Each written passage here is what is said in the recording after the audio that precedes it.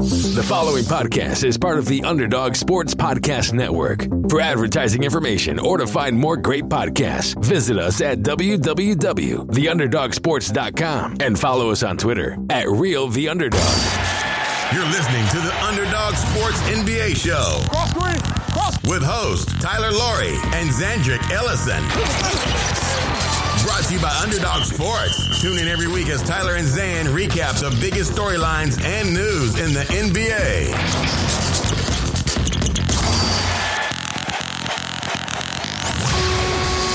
Welcome to episode 142 of the Underdog Sports NBA Show. I am Tyler Laurie, and I'm joined as always by my co-host out in LA, Zandrick Ellison. Zan, we got a little bit of NBA All-Star break happening right now. So how are you? Are you enjoying your rest? I think so. It feels like midpoint of the season, right? And I guess it is because there's so few games. There's only been like 35 games per team, but it kind of works. I mean, this is probably as long as the regular season needs to be. Yeah, and we know that the second half of the season's been scheduled. It's going to be, I think, 37 games in like 50 days or something. It's very, very fast when it happens. I mean, is there any benefit, not to be a downer, but aside from making a little extra money, obviously, but like, is there any like practical sports benefit to playing 82 games versus 72 games? No, I think they should play 72 games personally. Like, I just think the quality of the regular season with more off days would be better. What's like the line? What if they played 62, 52, 42? Like at what point do you think this is too short? I don't know. 50 seemed short in like the lockout year. But the problem is like this, when this happens, like when they play less games, right? It always is less games in a short period of time too. So like you never really get to feel like we don't know what the feel of 66 games over the normal months of the season would be, right? Like we only see like when they played 66 and they started on Christmas Day, they were like teams were playing road back-to-backs. Like it was insane, right? And so now I think the NBA has done a good job of kind of extending things a little bit, not this year notwithstanding, but in the last couple of years, like extending stuff so there's more days off. And they're trying to do that obviously to eliminate load management. But if that's the case, like why wouldn't you just take 10 games away, right? And I know that I think owners would be mad about ticket sales and stuff like that. But if we know that they only need to play 72 games to hit their TV deal, right? Why wouldn't you just make it 75 games, right? You have the play-in games now anyway, so it's a little extra. The playoffs are all 7-game series. They used to be 5, obviously, in the first round. So, like, why wouldn't we just get rid of 8 games and you can ensure you never have to play a back-to-back? And you can ensure that, like, a lot of guys, it seems reasonable to have guys play 70 games a year if they're fully healthy, Well, right? It's almost like the players are taking this into their own hands, being like the Kawhi Leonard model, where it's like, schedule's 82, I'll play 65. 65. Okay. That's exactly right. And like, you know, you're going to get nicked up some anyway, so you're probably going to miss some games in there. But like, you know, fully healthy guys, like I truly believe that like we don't take enough credit into account for like the guys like LeBron or James Harden who just do play every single night, right? Like, yeah. Well, it's definitely a function of the way that we record stats. It's just like per game. Versus the NFL, where it's like the leader in rushing yards is not per game; it's just whoever had the most rushing yards. The most yards, or that's home runs, or whatever. That's kind of interesting that the NBA does that. I've never really had a long conversation about it, just because I think that like the way we gather stats now is stupid anyway. But yeah, I mean, who really cares? But I did read somebody had a take once that I think is accurate. That if they did measure it the other way around, and we're so used to the per game that it'd be hard to switch. But if you said your points per 82 games, regardless of whether you played 80 or 75, right, it would motivate players to play every game. Maybe not. Well, points per 82 wouldn't, right? Because then you could prorate it. It'd be just total points, right? That's true. That's true. But like maybe like in your head, you're thinking it's still per game. So it's funny, like this is a little bit of an offshoot. We're recording, it's Monday, the All-Star game is Sunday night. Team LeBron, 170 to 150, is that correct? Yeah, over Team Durant, which Team Durant didn't have Kevin Durant. So as usual, the All-Star draft was pretty funny. As usual, the All-Star game probably didn't have to happen. It was. Did you think it was funny? I mean, I watched the All-Star draft. I thought it was like. I didn't think it was funny. I don't know why I said that. What I thought was funny was Kevin Durant making fun of Kendrick Perkins. Like I thought that moment was funny, but like it's just like I love Kevin Durant, his game, But like, what a terrible personality. You're on TV, you're doing this All-Star draft, and he looks like he's sulking and just like, he just doesn't want to be there. Like, come on, guys. It's really funny that, and we're going to talk about Brooklyn, obviously, with the Blake Griffin news. We're going to start with the All-Star game because that's what happened. And I just want to go on record and say, like, I totally understand why they had the All-Star game. It definitely seemed unnecessary, but like, it is what it is. Like, if guys need All-Star stuff on their resume. I have a whole totally different take because that was like the consensus. Okay. The Kevin Durant thing is so weird. Like, so I've been listening to, like, I told you, I've been listening to All the Smoke and I've been listening to JJ Redick's podcast, and he's been on both of those. And he's always with, just like with Bill Simmons, like he's always with Rich Kleiman. And it's like, it's always like, you just have to like sniff Kevin Durant's butt for 2 hours. And you just have to like talk about like how great he is and how like it's acceptable for him to be mad at like fans and the public. And it is, it's totally fine for him to say like, why can't he be treated like a normal human being? But it's also like, dude, you're not a normal human being. Like, you're the most talented basketball player of all time. I don't know. But it's like, the way now that the media is like, oh, well, like maybe we wronged Kevin before, so like now we're just gonna like act like he was definitely correct and no one else was. Like, that's just not right. It's just not. It does rub me the wrong way, and somebody loves basketball, like the spoiled attitude of players, and it goes beyond like. So like, I don't know if you saw this, but Jimmy Butler, I don't know if he was asked to be an All-Star or not, but it came out, it was leaked that he refuses to go to the All-Star game because Bam Adebayo wasn't invited. Or wasn't elected. That's cool. Stand with your guys. I appreciate it. But why? That. Like, why is it your decision who gets to go? I mean, it's a process. It's whatever the vote is, the fan vote, coach's vote. You didn't make it. Them's the rules, you know? And then this whole like movement that I think is just so self-righteous and ridiculous. Like, the All-Star game's unnecessary this year. It's unnecessary every year. No, that's exactly, yeah. But also, is it any more or less necessary than playing Minnesota versus Oklahoma City on a Thursday night? Like, no, that's more irrelevant than the All-Star game. The All-Star game is actually like watched by people. And it is relevant, first of all, from like a dollars and cents standpoint to the league, it's relevant, right? And this is, again, at the end of the day, like this is what matters. Like, I remember hearing guys being angry about 72 games and how quickly they were starting the season until the NBA PA was like, listen, guys, if we don't do this, you're going to escrow half your paychecks and you might get 10% of it back, right? Like, this is a real life thing. And oftentimes we don't think about this because guys make so much money. It's like, all right, well, what does it matter if, you know, John Wall makes 25 million instead of 45 million, right? It doesn't in the grand scheme of things, but like it does. The All-Star game doesn't matter to Kevin Durant, right? It doesn't matter to LeBron James. Like those guys, it makes no difference, but it does more to the fan than an average regular season game. I made this joke to somebody, but like, the dunk contest, for example, right? So like we had three dudes who are young guys, Anthony Simons, Obi Toppin, and Cassius Stanley. Yeah. Normally in a year like this, like the Knicks are good, but like Obi Toppin being in the dunk contest would be a very big deal to Knicks fans in a normal year where the Knicks stunk, you know? And like it's funny to say that. And like, I don't understand why this year players had such like a critical opinion of what is supposed to be entertainment. And I get it. Like, player safety is important, but at the end of the day, that's exactly right, Zan. You're exactly right. Like, the fans want to see this happen, and like, it's stupid, right? They're mad. Like, there's not a lot of like parties and stuff this weekend because of what's going on, because of the pandemic, obviously, but like, it's still fun. Like, it's fun to watch the 3-point contest. Like, it's fun to watch the skills contest. And honestly, let me tell you something. Do we ever need All-Star Saturday night again? Can we just do it all in one day? Like, that's just better. That was my other gripe. But just the last point about like All-Star game is largely irrelevant, but it does matter more from a viewership point of view and a fan point of view than, as I said, a random Oklahoma City, Minnesota game. And I would even go a step further. Let's say the Lakers and Clippers are playing on Sunday afternoon. Big game we would watch. Kind of irrelevant too. I mean, in terms of like the regular season. At least the All-Star game, there's going to be like a Wikipedia entry about that All-Star game, regardless of how important it was, versus like it's more important than basically every regular season game. It's just more entertaining. It's more watched. It's, you know, it's more historically important for whatever reason.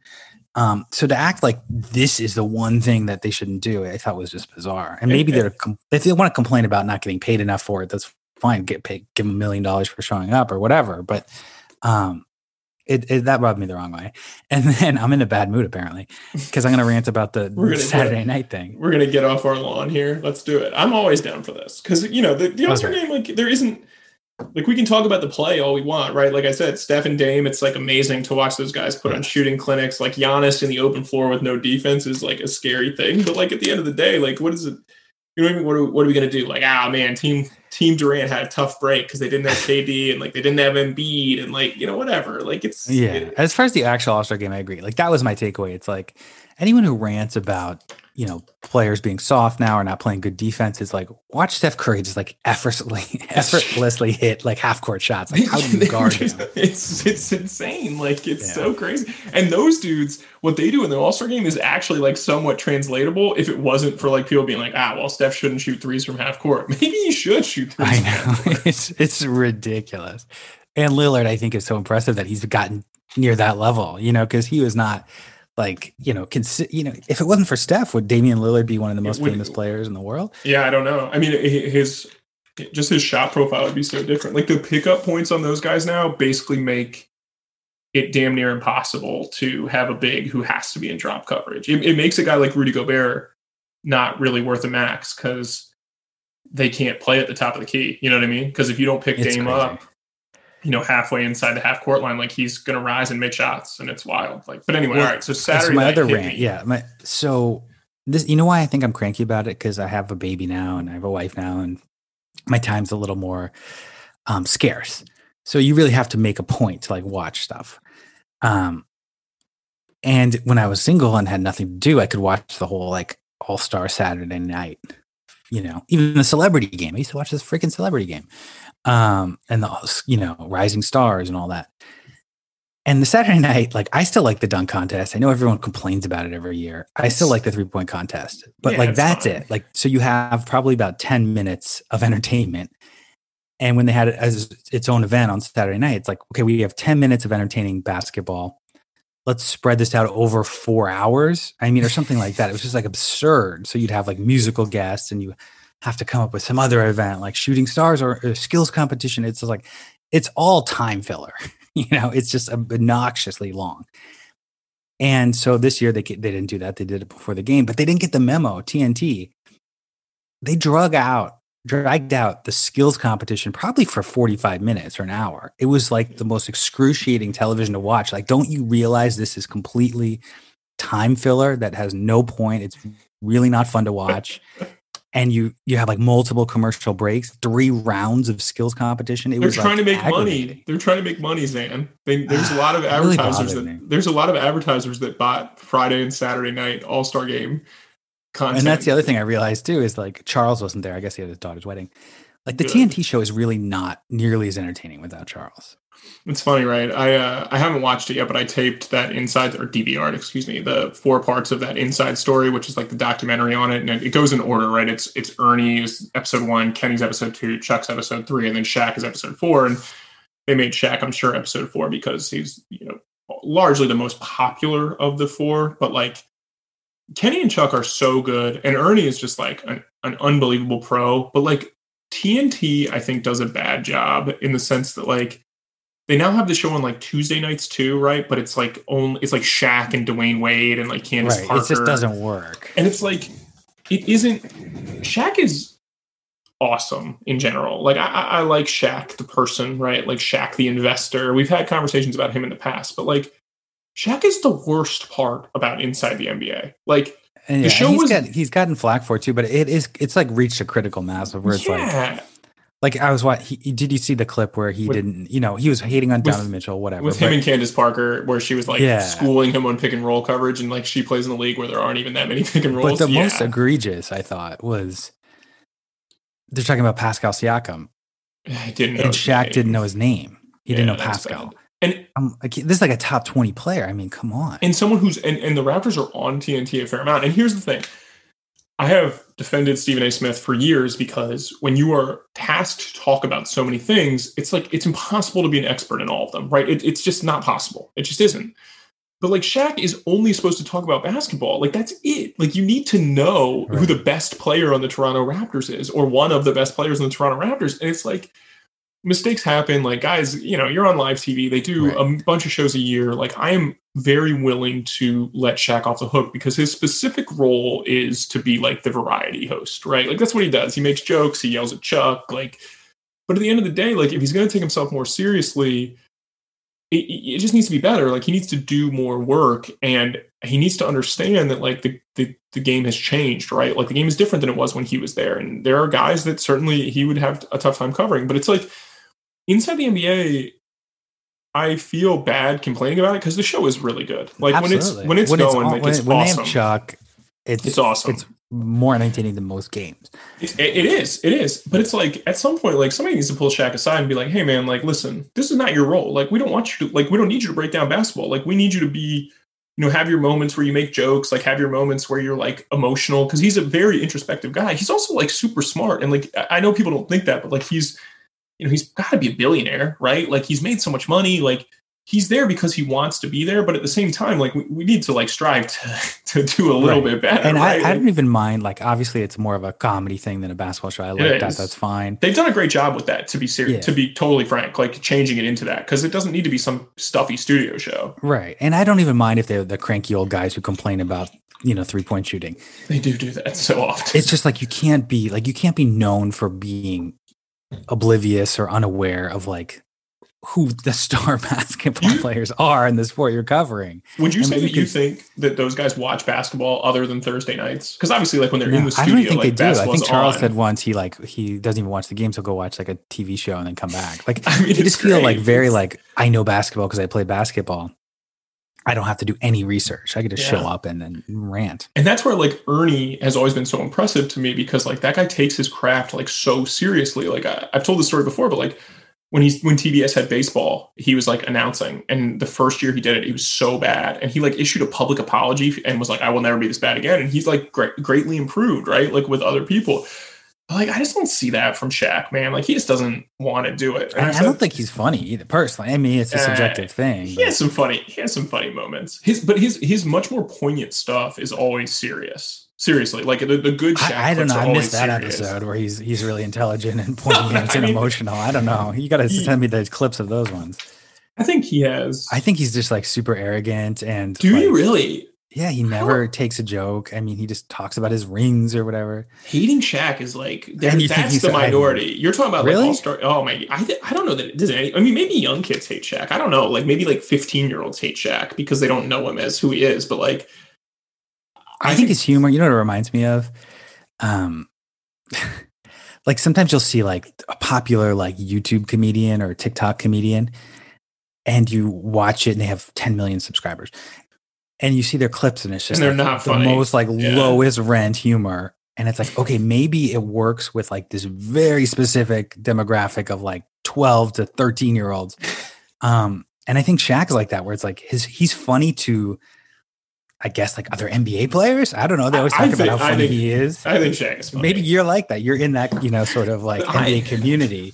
But Zan, I grew up thinking Shaq was hilarious, right? Like there were moments where I've never heard him say anything funny. Come on, his interview with Jim Gray about like yelling at David Stern for officials, like that stuff is priceless. Like he was kind of funny enough like during the games when in like 10-second doses. The interview about like the snake bite, like where he like but that's like a sophomoric like this is funny in the locker room kind of stuff. I mean, that's what everyone's always said. Like everything I've ever heard about Shaq is he was very funny in the locker room. Like he's just a wild big kid. Like that's who he is. And I think that like I think he has like endearing qualities in that regard, but like I do think that his performance on Inside the NBA of late has been a detriment to the show. And unfortunately, I watch Inside the NBA a lot. So like I feel pretty comfortable saying this. And I know that those guys, like you said, they're not out here to analyze basketball, right? But players do, I think, largely respect them and talk to them. They'll give them interviews and whatnot. So I think you owe the league to pay it forward, right? Like you owe the league to advance basketball a little bit. And I think that that's where Inside the NBA bothers me. And that's where like when the NBA for All-Star Sunday puts on Inside the NBA for 2 hours before the show starts, it's like, what are these guys talking about for 2 hours? And maybe they don't have like anything else, like a Bones rewrun or something, but still like. That show good? I've never watched it. It's on a lot though. I've seen 1,000 times like the last 2 minutes before a game came on, but yeah, you used to put it on at like 7, 6 o'clock. Yeah, it was always Bone. I don't see it as often on anymore. All right, let's talk about actual basketball. Okay. So, there's one big story. Yeah, two big stories in my opinion, but we'll lead with the first one. Blake Griffin got bought out by the Pistons. One of my favorite tweets I've seen of the entire year so far was Shams tweeting that Blake Griffin gave back $13.3 million of his buyout. And so like on its face, that tweet seems great, but Blake Griffin's going to get paid $61 million now instead of, 75 to 74 to not play for Detroit. Cleared waivers, which is not a surprise. I did not expect anyone to claim him because then you have to pay his salary, and is going to sign with the Brooklyn Nets. And I think that I don't like to use the term casual NBA fans because I don't like to denigrate people. Yeah. But I do think that people are going to look at this and be like, man, the Nets got Blake Griffin. Like, how are they going to be stopped? But like, I want to first say that like Blake Griffin has been a very bad basketball player this year. And I know that Detroit is bad, but like we are seeing a guy who looks like he is well past his prime. Looks like his knees are totally toast. He's 31 years old. Like he's been injured, but he's played about half the games this year. And he's averaging like 12 points a game on like 30% shooting. I mean, it's been very, very bad. So I don't know if this makes Brooklyn significantly better. I mean, from a star power perspective, it's great, but like, definitely not. I mean, I think the argument could be, does it make them worse? And so if they're playing him 30 minutes a night. And I can't imagine that's going to, first of all, I don't think his body can hold up for 30 minutes a night, right, Zan? Like we're talking about a guy who played 18 games last year. He's played 20 games this year. Since 2014, do you know how many times he's played 70 games? I have the basketball reference up, so I do know the answer, but you can explain it. One time. So like we're talking about a guy who, like 2016, 17 plays 61 games, 17, 18 is 58 games. Like this is not a guy that is ready to play 30 minutes a night, especially considering that the second half of the season is going to go so quickly. Like I just think if you really think Blake Griffin has something in the tank, like I wonder if the Nets should just be playing him every other game. Like if they should literally never play him 2 games in a row until the playoffs. If you really think he has something left in the tank. And it's so interesting because, you think, oh, Blake Griffin's old. He's in slow decline. First of all, he's not that old. He's 31. 31, yeah. And it's not, he's turning 32 soon, and it's not like it's been a slow decline. It's been a couple years ago, he was really good. He was averaging 24 points a game, 5 assists. He's shooting threes. He had a good troop shooting. He made the All-Star team. He was like a top 10 MVP candidate. I think I argued on this show after 18-19 that I thought Blake Griffin was like the most underrated player in the NBA at that point because he had such an amazing year in Detroit. But then he couldn't play in the playoffs. Remember, like he didn't play in the first round. And then I forgot what injury that was. But then the last 2 years, it's been like a complete train wreck.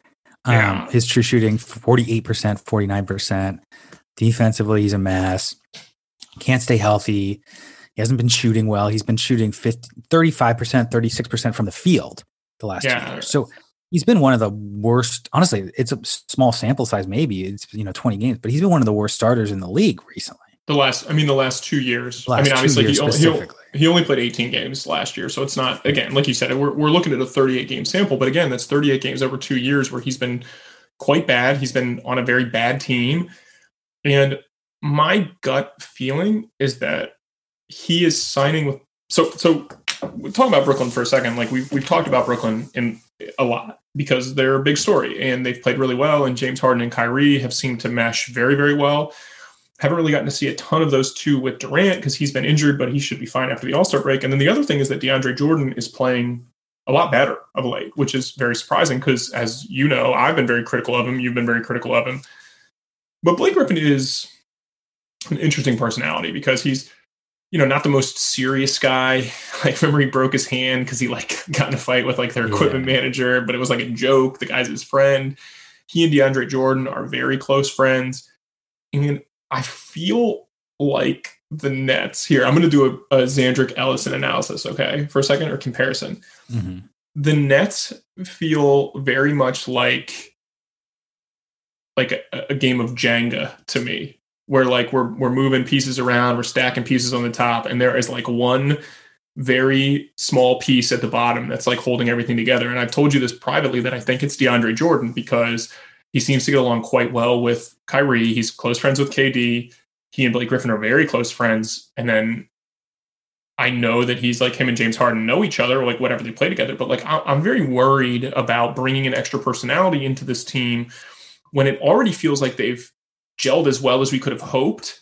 And there's still a lot of season left where they really haven't faced like adversity, right? And so if you bring a guy like Blake Griffin in and all of a sudden he wants to play 30 minutes a night and he's playing really badly, how do the Nets overcome that or respond to that? And that's where this concerns me, Zan. Like, I won't lie. Like on its face, like as a basketball move, I think it'll be fine. Like, I think he'll be okay. I think he'll play 20 minutes a night and he'll be a small ball 5 and he'll distribute and he'll make some open shots. But like, I'm worried about how it looks if he's not happy in that role. Because I think you have to establish that role right away for him. I really do. Well, I have to imagine that he signed up knowing that and knowing that this is, because he could have maybe gone to another team where he would be more of a star. And in a little bit in his defense, like even as bad as he's been the last few years, he's still considered the star of Detroit.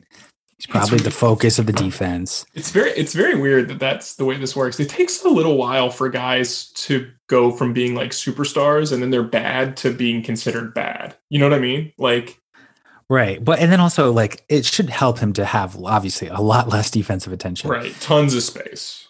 It's amazing. If you look at his statistical profile, I mean, since he was a young star, I mean, can I read you some of these numbers just because Basketball Reference is so interesting? They have all this stuff. So when he was, starting out first few years, he dunked it about 200 times a game. 200 times a game, huh? That's a lot of dunks. NBA Jam, 200 times a game. So his 200 times a year. Right. His first 4 seasons, 214, 192, 202, 176. And this year, 0. And only 5 last year. That is unbelievable. If you had asked me to guess how many dunks I thought Blake Griffin had, I certainly would have guessed like 5 to 10. Right. And then listen to this. So the average shot distance early on 7 feet away from the basket. Now it's 17. Clearly 50. He's gone from shooting 2% of his shots were threes his first few years. That's up to 55%. And this is more concerning. Obviously, he's just getting older and shooting more threes. This is what's really scary to me when looking at these numbers. Mid-range shots. No one's really shooting them. Who really cares? But still, he made about 30% early on in his career. The last 2 years, it's under 20%. Yeah, it's really bad. I'm looking at this. I mean, he just can't shoot very well. And he's not shooting threes that well right now. And I think if you're taking for one saving grace, they have a percentage of field goals that were assisted. Okay. So early on, he's playing with Chris Paul. It's about 60%, 65%. That's gone down to about 30%. So he's really had to do a lot himself. They don't really have a great point guard in Detroit.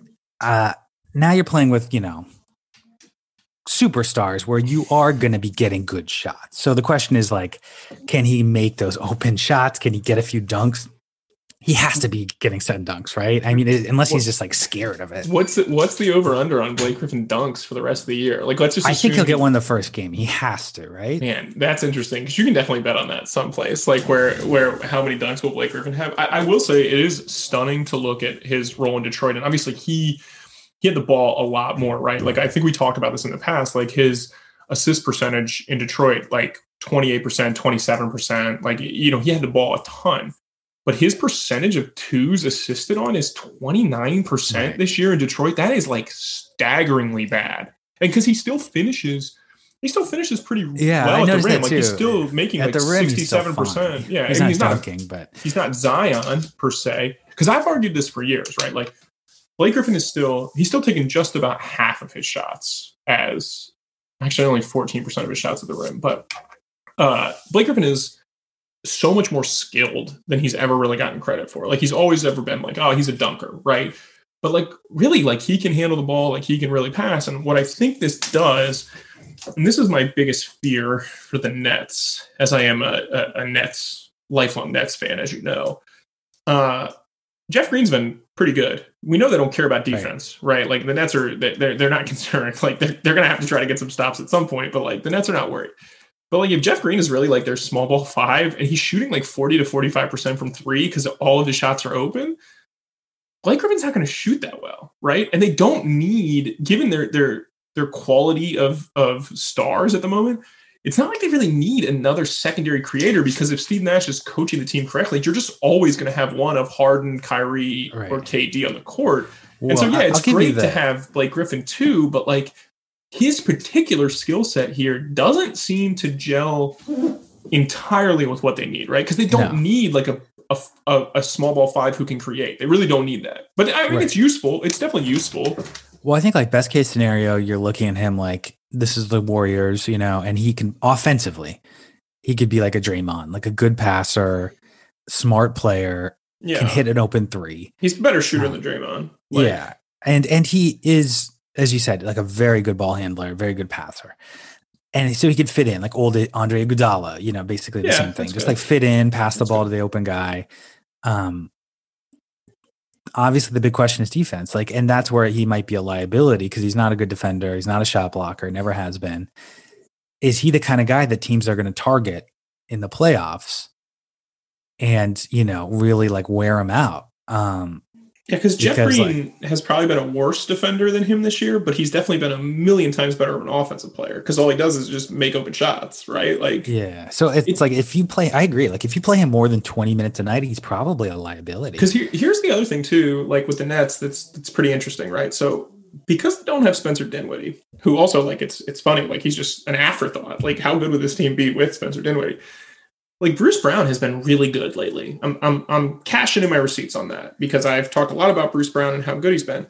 But like they have found like a pretty good rhythm with the way that their offense operates, where like Harden has the ball a lot, and then like Kyrie's kind of an off guard, and when KD comes back, like he's, you know, more of a scorer, which is what his role is. But like they've got guys making shots. Joe Harris just makes open shots. Jeff Green makes. And when open you say shots. Pretty good rhythm offensively, they are on pace for the best offensive rating of all time. They've done a lot of their wins of late have come without Kevin Durant, and it's like you're going to add Kevin Durant to this specific offense. And I was joking. I have a couple friends who are huge Sixers fans, and we've been talking about how well Joel Embiid's been playing, and he's been playing amazing. But like, I think the best way to stop the Nets is to just let KD have whatever shot he wants, because you know that he's not going to shoot. His shot profile is not going to be great, right? He's going to slow their rhythm down a little bit because that's what he does. He needs his like elbow touches, his mid post touches, whatever. But like, man, if you just let Harden have the ball and spray it around, and like you told KD, like you have to shoot 10 threes a game, like I don't know that it matters if the Nets can ever get a stop, because like it feels like they never get stopped. And so like when you put Blake Griffin in the game, it's another guy who wants to pound the ball a little bit. Like it seems tenuous to me from a X's and O's standpoint. Now that said, no, that's a great point. But like, here's maybe I'm just Basketball Reference sponsor of this podcast, but listen to this stat too. So the Golden State Warriors, you know, with KD, I thought the best team that I've ever seen personally, best offensively at least. I would agree with that. So the offensive rating is points per 100 possessions, right? They led the league a few times. Before Durant showed up, their offensive rating was best in the league, 114 points per 100 possession. That went up to about 115, 116 with Durant. This Brooklyn team is averaging 119 points per 100 possessions. So the best of all time.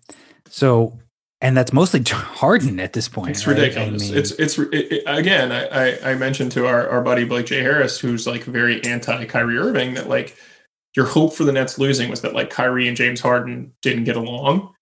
And it seems like it's going as well as possible. Like Harden is like relishing being the distributor, and don't get me wrong, like he's still scoring at a high rate, but like it seems very possible that, you know, Harden was tired of being like a 35 point per game guy, and like he much rather do it this way because again, it takes averaging 11 assists a game, shooting 42% from three. I mean, their stats it takes a lot of pressure off of him too, to be in this role. And this is again, why the super team thing is kind of stupid, but like, it also seemed like LeBron was this way too, right? When he gets to be more of a distributor, like he's more comfortable in that role because again, I don't want to jump into anybody's heads, but like you get to kind of make some comments about like, yeah, you know, like we put guys in good positions, like with Harden, like all these passes and all these moves that we've seen with Brooklyn were there in Houston, but you know, it's different to throw the ball to Durant and Kyrie and Joe Harris than it is to throw the ball. And here's one last stat on how good this team is offensively. So I just said 119 is the best offensive rating for a team ever. Their top 7 guys in terms of minutes played: Joe Harris, Kyrie, Harden, Jeff Green, DeAndre Jordan, Bruce Brown, your guy, and Kevin Durant. Their individual offensive ratings are all over 120. Yeah. All over 120. So they're all Bruce Brown's offensive rating is as a team would be the best 127. Yeah. Durant has the worst offensive rating of these guys. But you might be right, because it's like Durant, we've talked about it before. Like his shot distribution is not the smartest. He shoots a lot of mid-range still. In some ways, maybe that makes it easier for other guys because he's taking the harder shots. But this team has one of the best offensive of all time. And then Blake Griffin can't hurt that. I don't think he'll be like that bad of an offensive player, right? I would expect not, because I just don't.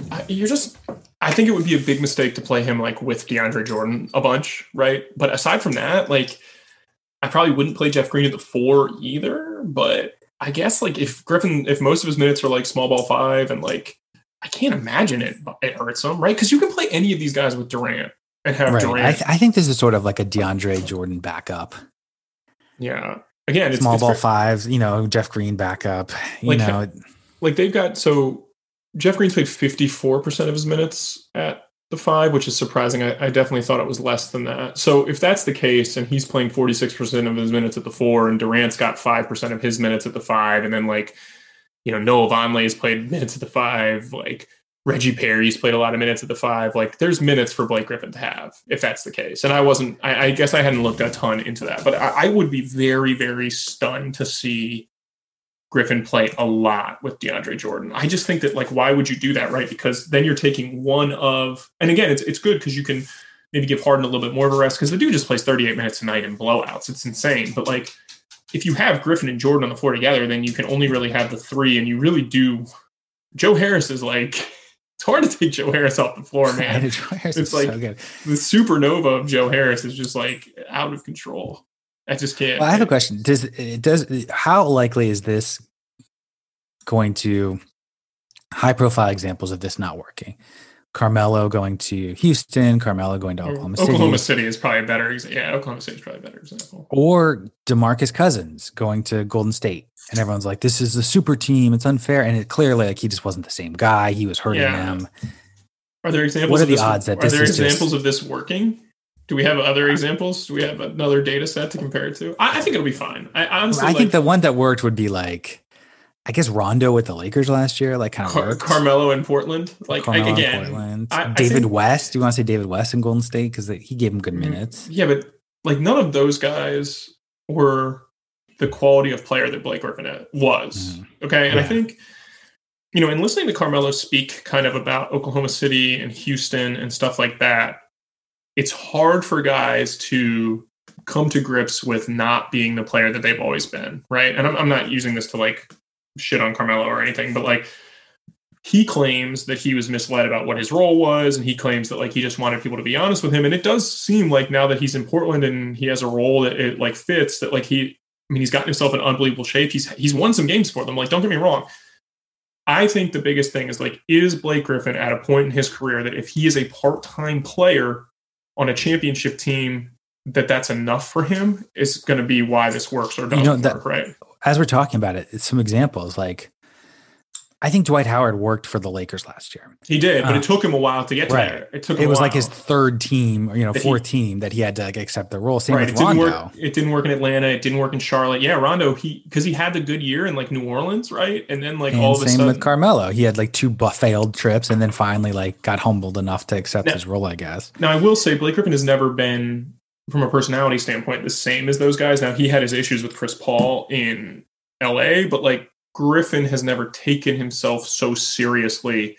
Like I think if you talk to Carmelo Anthony, he would tell you he's one of like the 5 best NBA players of all time, which is obviously insane, but he's certainly one of the, 30 best NBA. I mean, he's up there. He probably still thinks he's one of the top 20 players, don't you think? I've enjoyed listening to him talk as his career's gotten later. He's much more like astute than I think people give him credit for. They make fun of him because he wears like hats and he's like drinking wine and stuff. But like, I've enjoyed listening to Carmelo. But I do think that like, it's different when you're a 30 point per game scorer and like runner-up for the MVP in different years in your career, like Griffin has had really good years, right? But largely, like he's never been a top 5 player in the NBA, right? Carmelo at a certain point, I think you could argue was right there.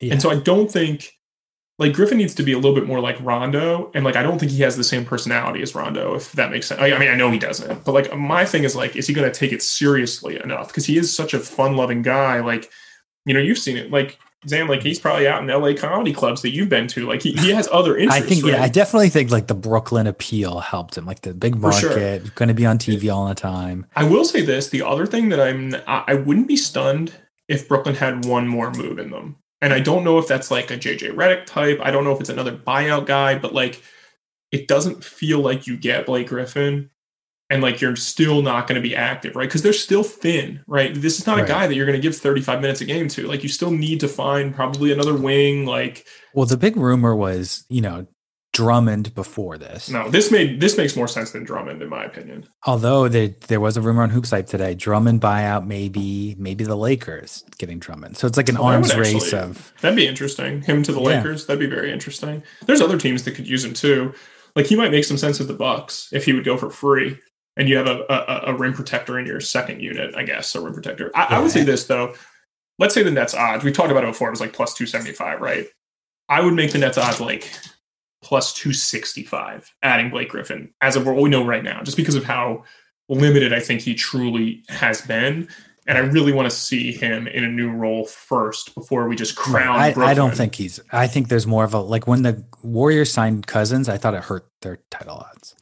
I mean, they would have won it if he was healthy. They still, if everyone was healthy, they still would have won the title, right? That team was too good, I think. But yes, I did like Blake Griffin personally, like as a player and his personality. So I hope it works out for him. Yeah, I like Blake Griffin too. It's funny, like there are guys that don't like Blake Griffin, and like he seems like a really likable dude. Like he just, he seems like a likable guy. All right, let's go to the other big story. It broke right after we recorded, of course. And I don't work that hard, so I didn't want to record like an addendum to the podcast. But Atlanta fired Lloyd Peirce. They were 14-20.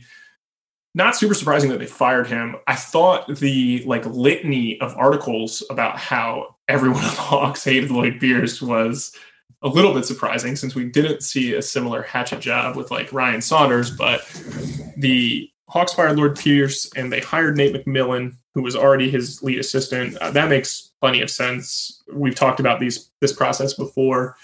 So from a coaching perspective, Zan, since this is sort of your lane. My lane? You're the coach. I just mean that like you, well, I was, but I just mean that like you analyze like a lot of different coaching hires and firings and stuff. Do you think Lloyd Peirce was the most to blame for Atlanta's problems this year? And was this time was the timing makes sense, of course. You have to do it at a certain point, but we talked about him getting fired a bunch this year, and I was still a little surprised to see it come across the wire when it did. Well, you know what it is? I was never a big Lloyd Peirce hire fan. He had been like, well-respected assistant in Philadelphia, I think. And that's why I like guys like Nick Nurse and Chris Finch, because like they have had a proven success somewhere, whether it's Europe or the G League. Like they've been a head coach before. And I think it is, this better than me, of course, but it is a different role to be the boss versus like the likable player's assistant, their buddy, Yeah, and he's actually only been an NBA coach since like 2011, right? Like he was a player development guy in Memphis, and then he was in Philly for 4 years before he got the job. So, I mean, he's been a coach for longer than that, right. But I mean, just in terms of like but he's never been a head coach. He would never been in the G League, never been, I don't even know if he ran the summer league team.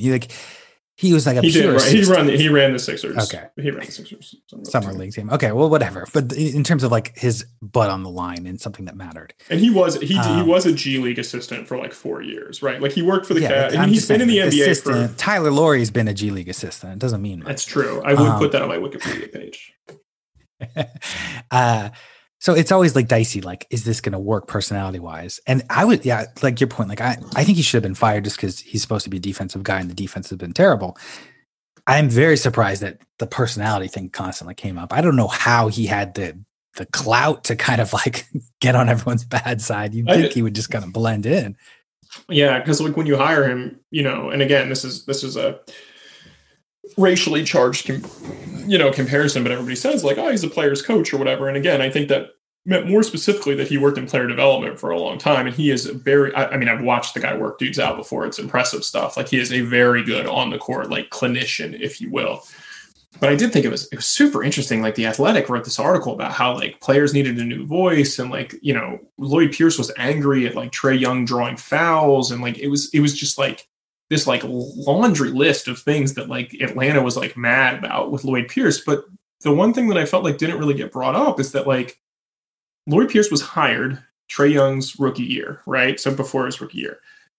Atlanta has been so bad the last 2 years, and the roster has been terrible. And then the owner this year was like, all right, well, now we're going to try to make the playoffs. So like they made all these like splash signings, right? And we talked about how like we thought this team was 6, 7, or 8, I think, in the East, right? Neither one of us was like, this team's going to be, 55-win team. But so Bogdanovich, like a Volgin fracture, like right away. Gallinari starts the season hurt, comes back, looks horrific, right? Chris Dunn has a setback in his MCL recovery. He hasn't played a game yet. DeAndre Hunter, who actually took a huge leap and looked like most improved player type candidate, he gets hurt. Cam Reddish looks bad. He's been banged up. Like I do think like Onyeka Okongwu, like he hasn't played at all. Like he had a foot injury. So like there are certain things that like definitely are Lloyd Pierce's fault, and his relationship with Trae Young and John Collins, which appeared to not be so good, like that is certainly his fault. It goes both ways, but obviously he plays a role in that. But like the Hawks just like expected to like be a 500 plus team and like make the playoffs this year. And then all of a sudden like injuries struck and they just like weren't prepared for that at all. And like, that is a tough thing to hang on Lloyd Peirce, right? Like, hey, make all this work with all these new contracts. Rondo's been like the worst player in the NBA again. So, maybe and also like talk about like inflated expectations. Last year they were 20-47. And to expect them to go 500 was asking a lot. And so in that way, I do think it's unfair. They're not that bad. They're 16-20. I don't know what they were at the time of the firing, but they're definitely not in the race. And he deserves criticism for his records over the past. Like he's the head coach, like that. It's part of it's you, but also like I wonder if Travis Schlenk fired him because Travis Schlenk was like, man, if we have another bad year, like I am also going to get fired, and at least this way I get to make it look like I'm doing something. So my question is, Nate McMillan's been a head coach for a lot of years. Like he'll probably make them better defensively because that's what he does. I mean, this is probably Nate McMillan's job to lose, right? I mean, I don't. Yeah, I think he's a permanent coach. Yeah, I mean, at least for next year, because he's so experienced. And you're right, like he's a defensive coach, and like the biggest criticism of him has always been like he's very like Stone Age offensively, but maybe with Trae Young. With Trae, you'd expect that they'd play a little bit more towards. I think he's a fine hire. It's Nate McMillan's in one of those like weird areas where he's probably like in the 25 to 35 range in terms of like best coaching candidates. So he's always going to like get a job and fired, and he's never going to be like thrilled with him. But he's a good coach. Like he's like a fine coach. Yeah, it's kind of like honestly he's kind of like Thibs in that regard, where like you get him, you know what his flaws are. His teams are going to play hard. They're going to defend. They're probably going to be 500, and maybe you get lucky and you're a little bit better one year, but it's going to be hard for a Nate McMillan coach team to like win an NBA title. I think he just doesn't do quite enough on the offensive side of the ball. Well, it's sort of like that in the NFL is always like the Dalton line, Andy Dalton back when he was pretty good. Like if he's your quarterback, like your team's good, but you're not going to win the Super Bowl. Yeah, that's funny. When Tom Brady won a Super Bowl this year, so maybe you don't. Like who do you think's the most average coach in the NBA? Like the most like replacement level. Oh, this is a great question. Doesn't add a lot, doesn't lose a lot. This is a really good question. Nate McMillan is a really good candidate for this. Because he's just like a guy, like he's fine. I'd have to think about it. James Borrego, maybe. I like James Borrego. He's just like good. All right, who do you clearly you have someone in mind. Let's hear it. I think Nate McMillan. Guys like Nate McMillan, I'm like, I probably wouldn't hire myself just because they're like just mediocre. Like I thought Lloyd Peirce was up there with like Luke Walton as like worst coach in the NBA this year. Like I thought those two guys. How do you feel about Terry Stotts? I mean, he's good. I like Terry Stotts. I think Stotts is good, and I thought like Ryan Saunders was like pretty meh, to be honest. So like I don't think. Here's the thing, in saying that like Lloyd Peirce had like the laundry list of things issued about him that were his problems, like I don't agree with doing that. Like I don't like, but it happens all the time. Like dudes leave teams or whatever, and they Carson Wentz is currently just getting like body slammed in Philly for all these things that he did wrong. But like Lloyd Peirce definitely did a bad job as a coach. Like I think like that is very clearly the case. Like he just didn't do a good job. And I think that's part of, you get fired and you have to own that, right? Like, and I think that like we're not quite there with him yet, but like I don't know if he'll get another chance because like you're looking at, I mean, he has one of like the 10 or 15 worst records of a head coach in their to start their career. So like, and I think the unfair thing for his point of view, and coaches have been saying this, is like you stick a guy in like a deep rebuild and then you give him whatever 2.5 years. You give him 2.5 years. The guy is playing Solomon Hill rotation minutes in 2021. Like, it's not his fault, right? Like, he didn't have a choice. Well, that might be his fault, but who are they supposed to play instead when like Gallinari and Bogdanovich and Hunter are all hurt? Like, I mean, yeah, I don't think he'll get a job, but I think he'll be a coveted assistant, right? Yeah, I mean, this is the way it works with guys like him, right? It's the JB Bickerstaff thing. That's probably the Dalton line, JB Bickerstaff, to be honest with you. Yeah, I'm like the most mediocre coach. Like, I think Steve Clifford, like he's good. He's pretty good, but he's the most likely coach to me to get you to 500 and just like stay there. We probably would have put Frank Vogel on this line, by the way. So I still think he is that. Yeah, honest. I don't know. But so like Atlanta moving forward, I want to say like I have some sort of groundbreaking analysis on this, but I've said this from the start. Like Trae Young worries me as like a franchise guy, and not because he's not like a very good player. I think he is. And like you said, I think he's the type of guy that can kind of overcome some of like what we expect to be Nate McMillan's warts. But at the same time, like, they got to pay John Collins like $100 million in the offseason, and it doesn't seem like they should be doing that with Trae Young because their relationship's kind of weird. But at the same time, if Trae Young's going to be the type of guy that can like air a coach out and get him fired 2.5 years into his career, like Atlanta becomes so much less desirable of a destination, which is why I think if Nate McMillan and him have a very good relationship, then like you probably do need to just roll the dice with Nate McMillan and see what happens, because the team should be better in a year anyway when everyone's healthy. I think the bigger problem is like, one, Cam Reddish. We got no idea what's going on with that guy, right? Yeah, like, it's disappointing. And again, like you said, it's a situation of like bad in college, probably not going to be good in the NBA, but Gallinari looks toast, which is really bad. I mean, it really, really bad. We don't know what Bogdanovich will look like coming back from an injury, right? Kevin Huerter, they got to pay him. What are they going to do? Like, Okongwu has played sparingly this season, and Capella's been actually very good, like, when he's played. So, like, the Hawks team is, like, much more in flux, I think, than people realize. Well, I think DeAndre Hunter playing well. He's been hurt, and he was very good this year. Like, yeah, I think that's, like, so I don't know, silver lining or whatever the reasons for optimism are. He's a great fit with Trae Young. He's playing well. It's like almost ideal. And in fact, one thing I've been critical of New Orleans for, like they could have had DeAndre Hunter. Instead, they traded down and got Jackson Hayes. Like, can you imagine DeAndre Hunter with Zion and who cares? Brandon Ingram? Zion is going to play by himself. Zion's going to play by himself in a couple of years and win a title. That guy is what about outstanding. The one thing Hunter would have been better, by the way. You're correct about that. But one reason to play 72 games, to play 82 games, is to like settle these like small sample size in the standings. And the East has some of that this year. Like Miami's 18-18. You'll figure they'll get above 500. Toronto's 17-19. You figure they'll get above 500, right? Yes. But there are these teams right now, like Indiana is 3 games under. They would not make it right now. They've been on a losing streak. Are they going to get it back? Chicago's kind of rising up there. They're 16-18. There's like a big clump in the middle. Wizards are unbeatable these days. Wizards are rising. And then so look at the standings right now. Like the top 4 will make it. Philly, Brooklyn, Milwaukee, Boston. I think Miami and Toronto will make it. So I agree with that. The Knicks are the 5th seed right now. Does that last? Charlotte. Well, the East play-in is going to be great. That's what I would say, right? The East play-in game is going to be great, and I would expect Atlanta to make it. I would expect probably Charlotte to make it, and then Indy and Chicago. Maybe, I don't know, maybe the Wizards. The Wizards. Well, the Knicks. Do you think the Knicks are going to be above that? I think the Knicks. Yeah. What do you have to as the 7th seed? Be at least the sixth seed. I don't think that. Yeah, that's interesting. I don't think the Knicks will get the 6th seed. I do think they'll make the play. I guess I don't know. I have to look and see. We'll have to project. All right. That out, well, that's your task for this podcast right now. That's what you have to figure out. I would say right now, if I had to predict 7 through 10, or well, 7 let through me 11. let me give you the standings right now. Just so I have them open. Well, for the listeners too, Tyler. The Knicks, The Knicks 19-18, Charlotte 17-18, Chicago 16-18, Indy 16-19, Atlanta 16-20. So they're all very close. And then Washington's 14-20 because they played less games. Okay, so that's the group. Okay, so now for the listeners, give us the play-in rules, and then I will give you my predictions. How does that sound? Perfect. Okay, so we're saying again that Toronto and Miami will go up to that 5 and 6 spot. So those are taken.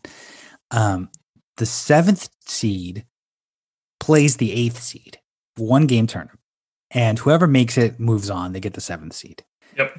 The loser falls back in the play-in tournament. And so then the play-in tournament is the 9th and 10th seed play each other. The winner plays the loser of that first game. So it would be the 8th seed to fight for the 8th seed. So if you're the 7 and 8, you basically have to win 1 game to make it. To get in, yeah. If you're the 9, 10 seed, you have to win 2 games to make it in. Okay, here are my predictions. I think, personally, not knowing Indiana's injury history, I think that the Bulls will fall off. I think Atlanta, Washington, and Charlotte are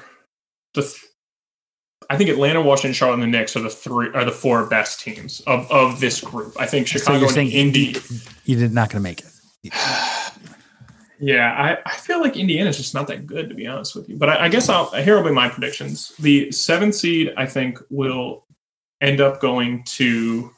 This is tough. All right, I'm gonna say the Knicks get the 7th seed. I'm gonna say the 8th seed goes to the Hawks. I'm going to say Charlotte gets the 9 seed. Mm-hmm. And then I think I'm going to say that Indy outlasts Washington for the 10 seed just because I just don't know that Russ can hold up for an entire season. He's playing so well. We've seen it happen before, but like the Wizards are starting to play a lot better. But I think Orlando will end up being sellers. I think Cleveland will try to be sellers. And then I think there's a good chance that Chicago will end up realizing, like, all right, it's our first year here. We can sell as well. And I think that ends up being why Charlotte ends up getting in, personally. If I had to make predictions, I think Indiana is going to bounce back a little bit. The fact that they've been falling has been sort of like an underrated storyline because they started well, remember? They did. They've been playing very badly of late. Yeah, but I still think I like the coach. I think they get the 7th spot, even though they're 3 under right now. And then I say the Knicks fall to the 8th spot. I'm kind of buying Chicago a little bit as the 9th. Or Billy no, Donovan, Charlotte is the 9th. That's the Dalton line, Billy Donovan. I like Billy Dalton. So I say Charlotte is 9, Chicago 10, and I'm saying Atlanta does not get their act together in time, and Washington misses out as well.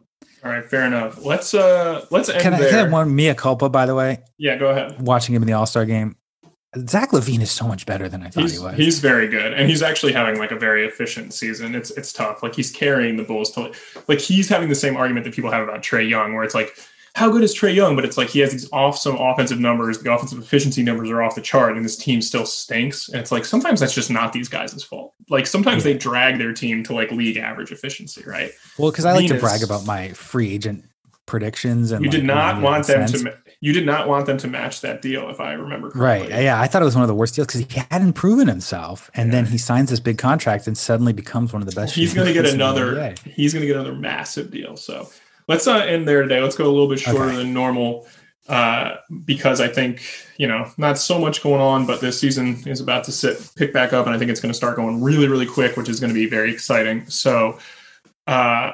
MTV Challenge accepted, right? Sometimes Thursdays, sometimes Fridays. The show's on Wednesday nights. We were the top 10 show in Turkey, by the way. I love that. And then he is Zan_Ellison on Twitter and Reddit. Because we're pro-genocide. Jesus. Email the show, ZandrickEllison@gmail.com. And that's about it for us this week. We'll be back next week. And Zan, as always, buddy, it's a pleasure. Thanks for listening to the Underdog Sports NBA Show with your hosts, Tyler Laurie and Zandrick Ellison. Tune in next week for more NBA storylines and news.